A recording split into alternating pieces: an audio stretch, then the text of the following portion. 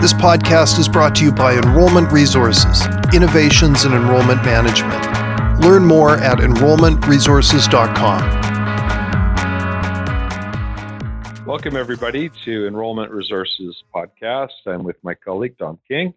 Hi, Tom. How are you today? Doing fantastic, Greg. Excellent. We're out helping schools everywhere improve revenues by doing more with what they've got.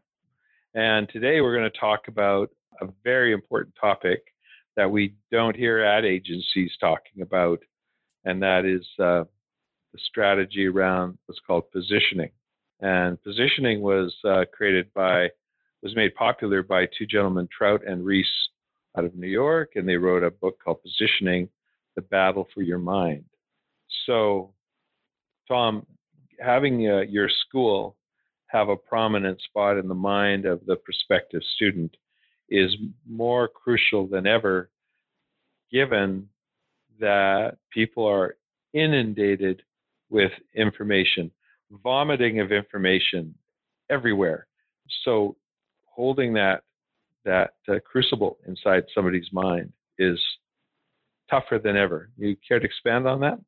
Yeah, I think having positioning, holding a piece of that real estate in their mind and being top of mind, having that top of mind awareness is great. And having a niche that you can fit in that really separates you from everybody else and all the noise out there. So just so much noise because people are getting hit from so many areas: social media, TV, radio, streaming internet. There's so many sources that people are getting bombarded with these days. Coming up with holding that little piece of real estate in their mind where, you know what, I remember I heard of this school, or they've come up with a niche, and that was really our goal at the school I was at. Was we wanted to be specialty. We didn't want to be do everything for everyone, similar to exactly what we do at Enrollment Resources. We don't want to be all things to all people. We have a niche that we want to practice in, and hopefully, we've positioned ourselves to achieve that. We have an itch to create a niche.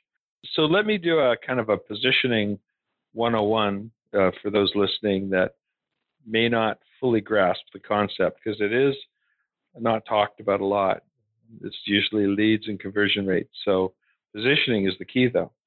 So the first person in and the best dressed person has a chance to get the most dances at the town hall dance. And that's how it works in marketing. First in, that the first company that solves the problem will get about a third of the market share. The second company that comes in to solve the problem gets 25% of the market share. The third gets 12%, and the rest are battling for scraps. So that's interesting to me. And so when you analyze it, it's not like somebody is throwing their money around to 4 or 5 different spots. It's if the market is soft drinks. Let me just use that as an example. Coca-Cola was the innovator, and they came in first, and they had 100% of a small market. And then how market dynamics go is the new guy on the block came in second. That's Pepsi, and then RC Cola, and then a bunch of the other cola drinks and 7-Up and this and that. And they were battling for scraps. So Pepsi came in second, the new guys on the block. You care to guess when Pepsi was started? Yeah, no.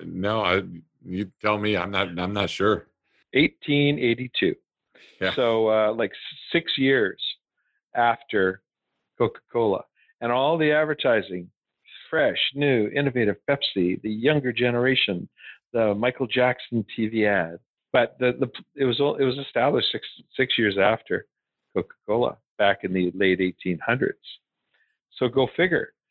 Pepsi had all this time to somehow take out Coke, and they couldn't do it. So the broad rule of thumb is, if you think of it like visualize a ladder, the person at the top of the ladder, plus minus, will typically have about 10x in terms of profit over the subsequent people in positioning ladder. So staying with soft drinks for a moment, back in, I think it's the 70s, early 70s, 7-Up had 4% of the soft drink market. They were fighting for scraps, and they were having a heck of a time because they were battling Coke, Pepsi, RC Cola, etc.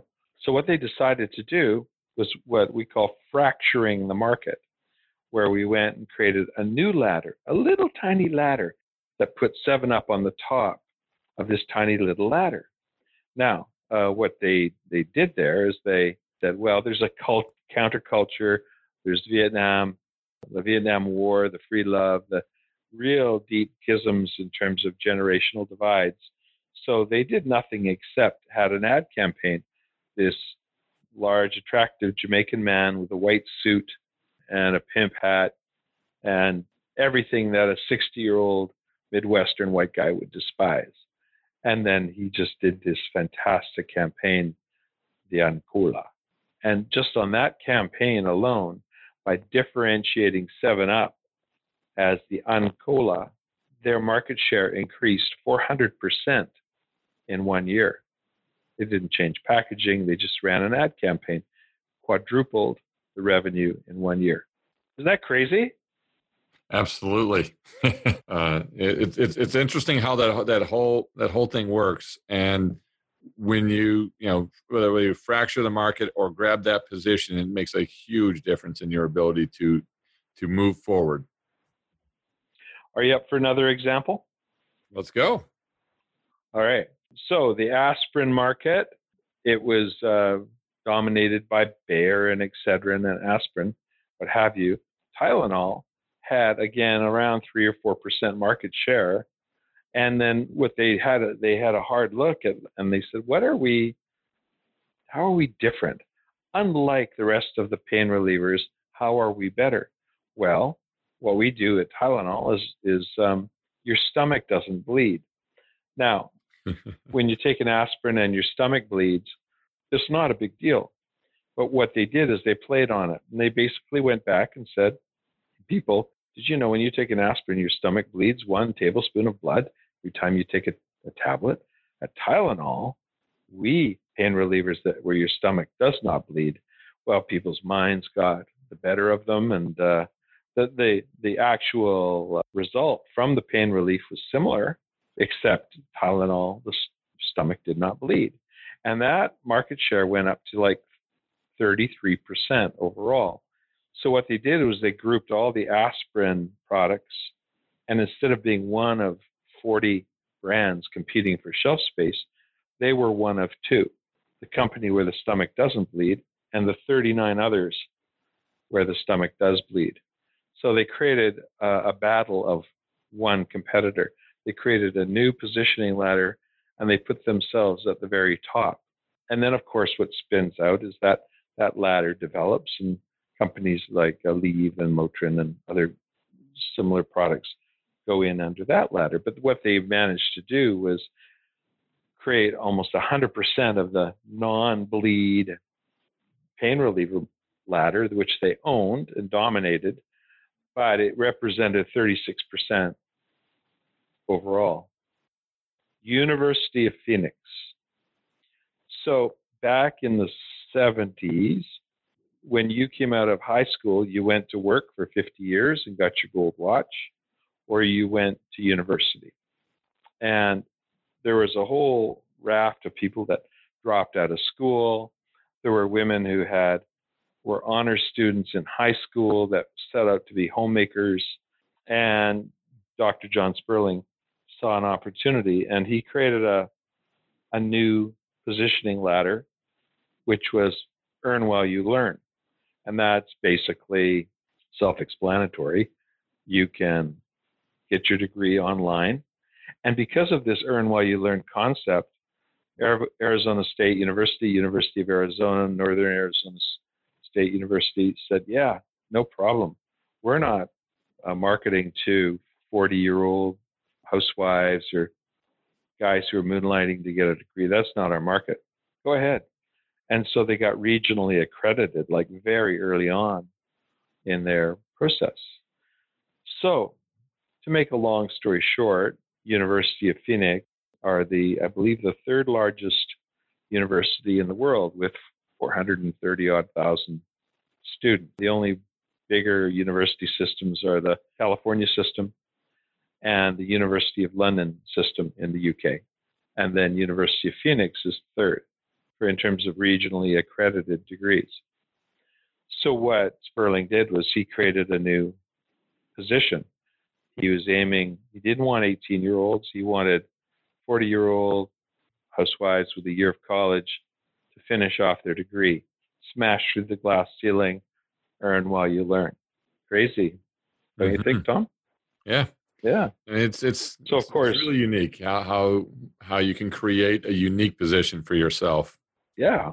Enrollment Resources, we took off a few years ago when we dedicated to conversion rate optimization, doing more with what you've got, and versus trying to sell training and getting people to hire more admissions reps or buy more leads. We said, no. You can, in fact, reduce your media buy and do more with what you've got. So our conversion rates are much higher than the typical ad agency. And that's just because we focus on that. We don't buy media. So that's an example. We created our own positioning ladder. And when we did that, our business took right off. And out of that, we created software which supported it. So what happens is when you decide to create a position, you start to realign your internal resources, hey? You know, when you ran that vocational school, tell us the story there where you decided to focus your efforts, right? And create a differentiation point against some of these monster vocational schools. Well, you want to tell the story? Yeah, for the school that I ran for many years, we had some big players in the industry that were publicly traded companies. They would outspend us 90-1. We couldn't compete, from a head-to-head standpoint with their marketing budgets. They were simply significantly larger, multi-campus schools that we were competing against. And so we really had to create and carve out a niche for ourselves that separated us and allowed us to really differentiate in the minds of not only our prospects and our students that we were looking after, but also the high school instructors and guidance counselors and other people, the perceptions that they had of the industry. So we wanted to be, and I think a lot of people say you want to be the Harvard of technical schools. That was really our goal. We wanted to be an elite school, and we worked hard to find industry partners, big name industry partners that would allow us to create specialization programs that nobody else was offering, something that gave us additional value over someone who was teaching something similar, but yet we could offer these little, certifications, even a digital badge type of a thing, just something that would allow students to come out with more value and relationships with some of these big name industry companies that allowed us to specialize, of which allowed us to be more expensive and a reason to be more expensive. So we created a niche that was a little higher end than everybody else because we could offer a lot more value. And I think we really started that trend in the industry. And then you started to see some of these big corporations going after similar partners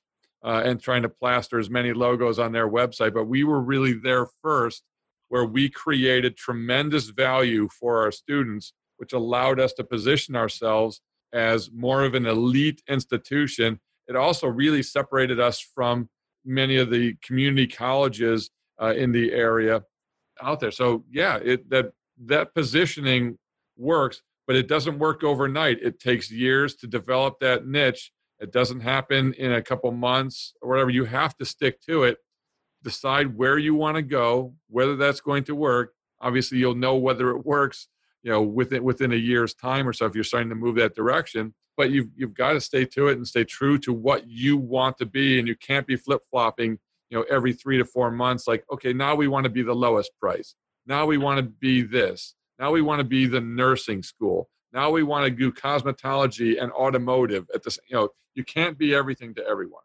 Yeah, that's exactly right. So you have to be first. You must be first into a playground, and then you have to be relentless at staying first. So here might be an example. There's a big, giant pile of sand, and at the top of the sand is gold and riches. And so the first company to identify the gold and riches at the top of the pile set about to start climbing up that sand, that pile of sand. And of course, the sand is tough to grip, and you're having to work to get up there and be persistent. But then a second company says, oh, I see what's going on here. I'm going to go after that pile of sand. And stupidly, they start on the trek. And so here's what has to happen for them to get to those riches. They have to actually go faster and crawl over top of the leader, and the sand from the leader is pushing down on the second person, making it harder for them to go and reach the goal. Now, it's worse for the third person because there's two people pushing sand down on them, and they have to go over 2 people to become first, and yet again for the fourth, fifth, sixth, seventh. So when there's medical assisting programs, there's 8 or 9 of them in a given market. If you're the 8th or the 9th in, then you've got real daunting task ahead of you. So you want to create a new pile, a new hill of sand to go after that no one's going after. And you can be amazed at what's sitting there waiting for you when you differentiate. Allow me to give it an example. There is a market here in Canada, which is a relatively small town, which supports a big resource industry, forestry, mining, and fishing. And they were offering an administrative program. And so these are typically the purview of office workers, people working in law offices, real estate offices, what have you. And these people did a clever thing. They looked and said, well, the employers all around us are these heavy industry people. So let's create an administrative program for people who are happy working in jeans and a hard hat out of an ATCO trailer at a huge truck log sorting area or what have you. And so what they did was they created a new ladder, and they went at the top and they said, we offer an administrative training program for those that want to work in heavy industry. So what happened, of course, is they didn't have to change much to the programming. In fact, what they did is, out of career services, they created a participation digital badge on the jargon and the special language needed for heavy industry. And so what happened is, when they went to work or went to apply for a job at a big mining company or forestry company, they had one line item in their resume. And that one line item separated them from all the vanilla applications. And they would get these amazing jobs. They would get paid premiums because they found that administrators, most of them didn't want to wear jeans and a hard hat and boots in a muddy sorting yard and out of an ATCO trailer. That's a cool story. Yeah, absolutely. There's so many of these great stories out there. In fact, if I could share just a quick one as well. Mm-hmm. I think one of my favorite positioning examples is Southwest Airlines. Mm-hmm. Southwest Airlines, and again, to figure out your position, you have to know where you are. B, you have to know where you want to be and put a plan together to get there. And Southwest is a great example. They knew where they wanted to be. They wanted to own the low-cost airline category. They didn't want to be United or American or Delta, the big carriers. They wanted to own the low-cost, and they put a plan together to get there. And in order to be low cost, one of the cool strategies that they did was, Southwest only buys 737s. It's the only airplane they fly. So where many different airlines have all kinds of different sizes, 737s, 747s, they have the express jets, all of those different sizes. Southwest only has 737s. And the reason for Tom, so yeah, why is that? Yeah. the reason for that is it's easy to get parts. They always have the parts available because they only have one plane that they have to service. They don't have to stock parts for all kinds of different planes, so they keep less parts on hand at each airport. So their inventory is half or less of what all the other airlines are. They save a ton of money because they only fly Boeing 737s. They don't have to. So they started to build that moat. Also, their turnaround time is 30 minutes, where most competitors it's like 45 minutes. So they're able to get people on and off with their unique, way. You can't reserve your seats and all that. They get people on and off the plane quicker, so they fly quicker. There's turnaround time, so they need fewer planes and fewer worker hours because they can fly quicker and they keep their hours down as opposed to taking longer each day and having to pay people for more hours. So it's a really unique story. It's one of the, I think it's a great story if you ever had a chance to read about Southwest Airlines. It's pretty neat. And they use a lot of second, instead of going to O'Hare, they go to Midway, which is cheaper, easier to, they stay out of the congestion. They do it, it's no frills, but the seats are comfortable. So they have one of the most comfortable seats. They're not those plastic ones. Anyway, it's a really unique positioning story. They knew where they wanted to be, and they put all of the different strategies in place that would never violate their code of being a low-cost airline. They wanted to dominate low-cost airlines. They would not do anything that would jeopardize that. Cool. Yeah, exactly. So there's another excellent example. IBM, they went and there are all kinds of people nipping at them with innovation, and they came back and realized their advantage was that their systems that they used were rock solid, and the hardware they used was just bedrocked, tested, and so they went to their weakness, and they created a position around people who were afraid of getting swept up in really cool but flimsy, flaky technology. And so their salespeople, their campaigns were always, no one gets fired for using IBM. And the number of deals these guys won was amazing based on them pivoting back in to what the innovators in the tech industry perceived to be a weakness.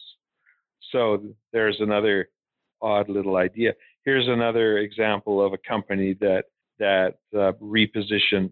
20 years ago, I worked for a company called Accent Refrigeration. They made hockey rinks, and they were typically about 50% more than the competitors, which are these huge companies, pardon me. And so I had a heart-to-heart, and I said, it's time to reposition with the owner, Art Sutherland. And I said, why do you do this? And why do you spend all the extra money on these extra expensive components that make up your mechanical skids, typically $500,000? And then he got into it and said, well, I want the thing to work really well. I want a good experience. And then we dug and did the 5 layers of why, which Simon Sinek made most recently famous again. And what we landed on was that he really was excited about perfect ice. He was excited that a hockey player wouldn't break his ankle by hitting a rut, or that the ice would be sloppy in corners and detract from any kind of a sport, or a figure skater could work at her epitome because she could trust the ice was perfect. And so what happened was Shane and I actually reframed the company, and the whole slogan was perfect ice. And then we started to recruit other vendors like Zamboni, companies like this, the International Skating Federation, who are all interested in promoting the idea of perfect ice. And it was about 40 companies, and created a user group around excellence, of which Accent were the servant leaders. And these other 40 companies who shared their values started bringing all of these developers and managers and city people to their scrawny little booth at the hockey shows and that, because Accent had laid out the core values around Perfect Ice. And if somebody didn't really care about Perfect Ice, they would say, go see those guys. And they would qualify them out really hard. So 2 years later, they were doing all the ice sheets for the Salt Lake City Olympics. And they've done all the ice sheets for every single Olympics ever since. Plus ice rinks for sheiks in Abu Dhabi and all sorts of crazy stuff. Anyway, that's a positioning story. They positioned to what was perceived as a weakness. They went to a strength. And that was the user experience.